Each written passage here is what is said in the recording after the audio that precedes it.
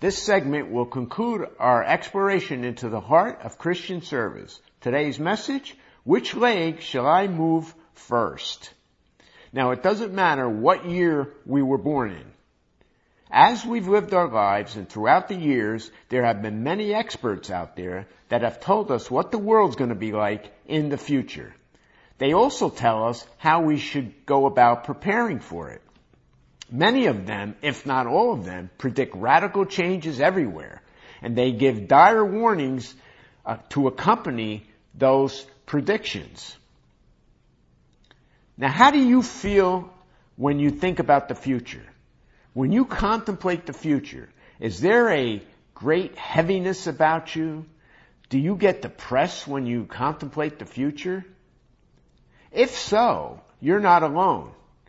Because if you've read anything about the past, you'll know that people expect the future to be ominous, and yet somehow we have survived despite those negative expectations.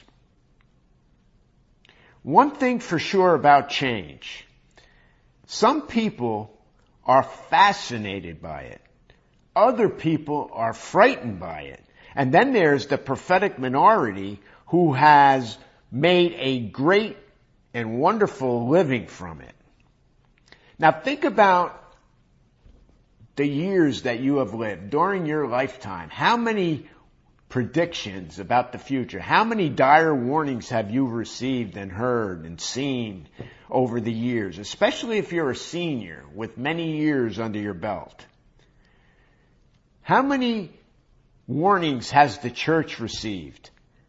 How many warnings about the disastrous effects on society of, and you fill in the blank, something that you've heard over the years. The list is endless. I mean, it's a really, really long list.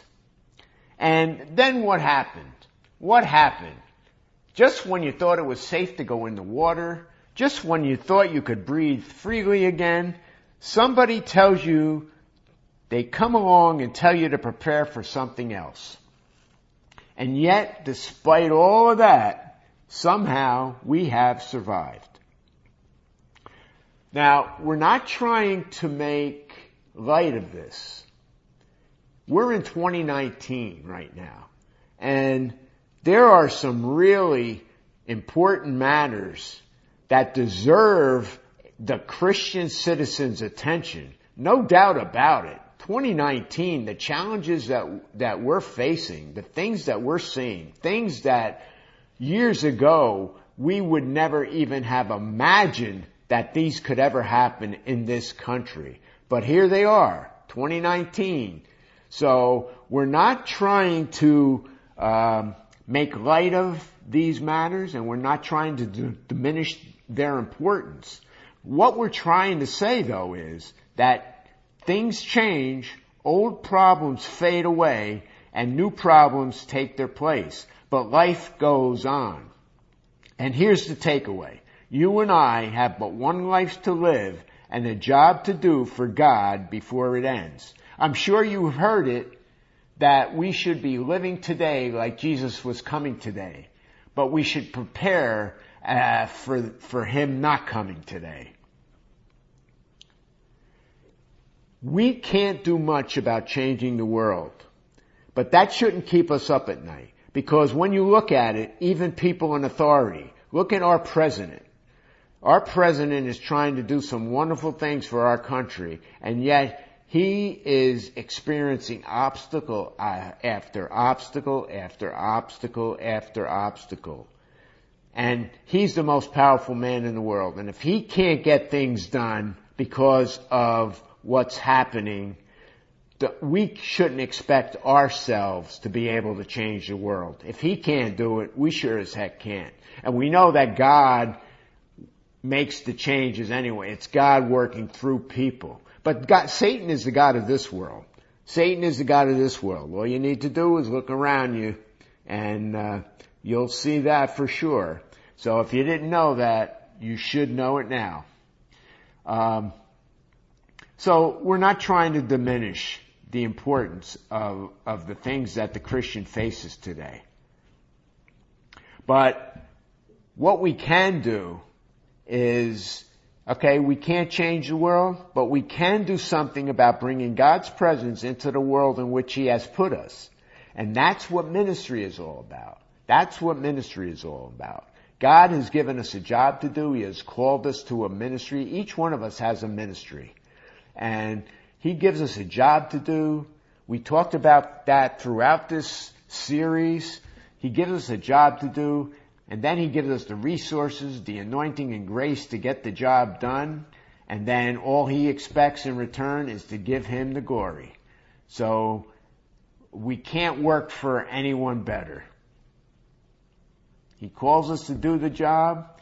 He gives us a plan, resources, tools, and He demands and deserves the glory from our success. Because remember, it's Him working through us, not us doing the work from our own experience or from our own resources or through our own resources, through our own intelligence. It's all God working through us.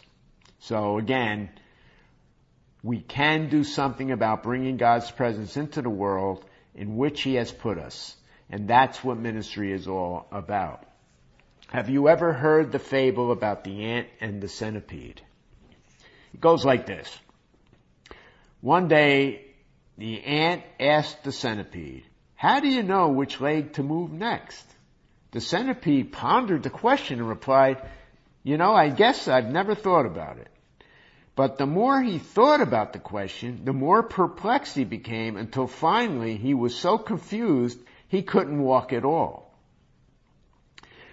We can get so wrapped up in pondering the perplexities of the future, which leg shall I move first, that we fail to seize the opportunities of the present and do the work that's needed right now.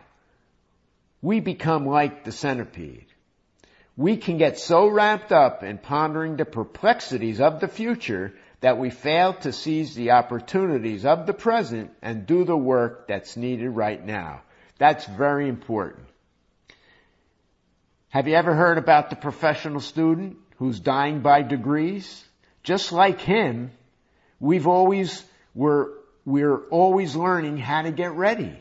We're always preparing, learning how to get ready. Somebody asked the father of such a career student, "What's your son going to be when he graduates from the university?" The father replied, "An old man." All of God's people are ministers. There are few, however, that are ministers with a capital M. And unfortunately, we are either good ministers or bad ministers.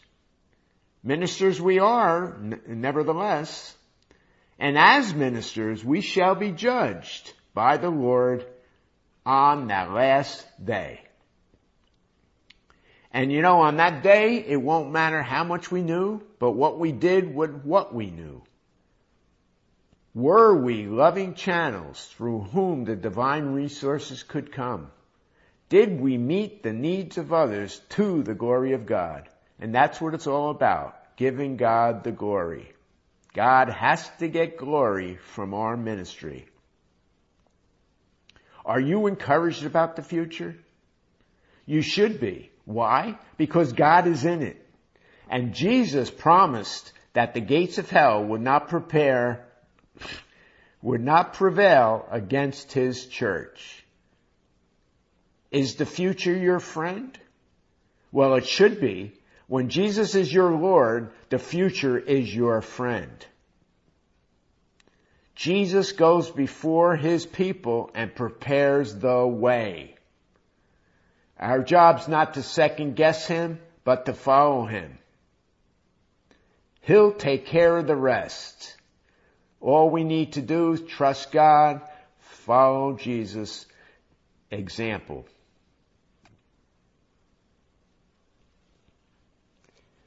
Are you ministering today?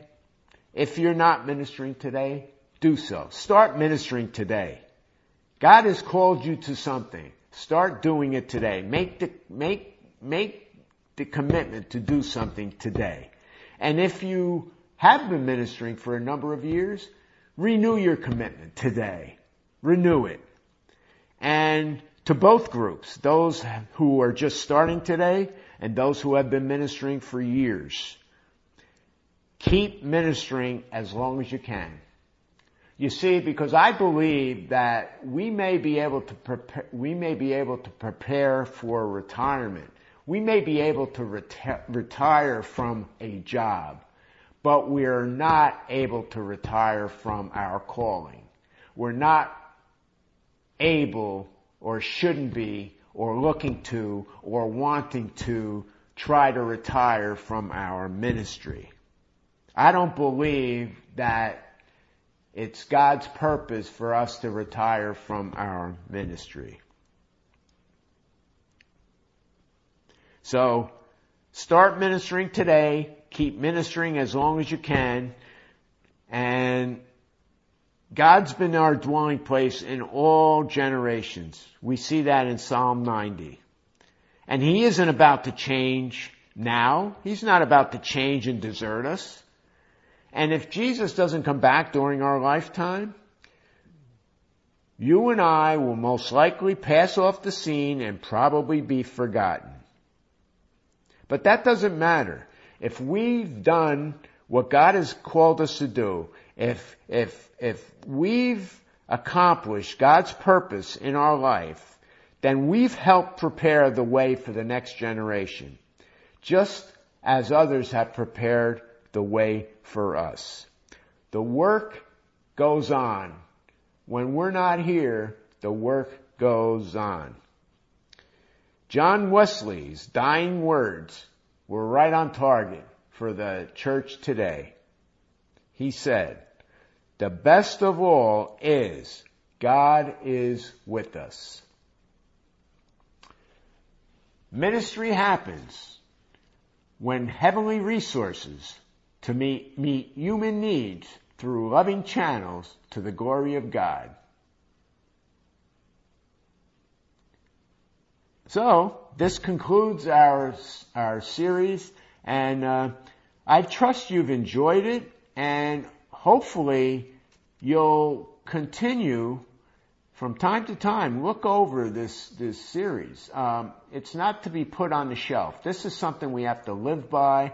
We have to constantly explore and examine our hearts so that we're always serving or allowing God to work through us in order to give Him glory. And we have to make sure our hearts are always right. And this series, it's been great doing this, and it's been fun and enlightening, and hopefully your eyes have been opened. And it's meant to be a tool that you can use, that you can turn to as your ministry continues or as your ministry starts. And it will be on our website. I'll also be archiving it. And we're working on another series concerning the heart course is Blame Game Victims, Challenging the Four Invaders Hidden Within Us. And it's a great one. And it's again involves our heart, and when you put the two of these together, you can really get a good handle on what's going on inside your heart. And again, it's very important that we have the right heart of service and that we handle our emotions and everything, and we try to guard our hearts and keep our hearts right and in tune with God and His Word. And when we do that, good things will follow us. So anyway, Tony Mangone signing off. Have a great day, and keep tuning in. God bless.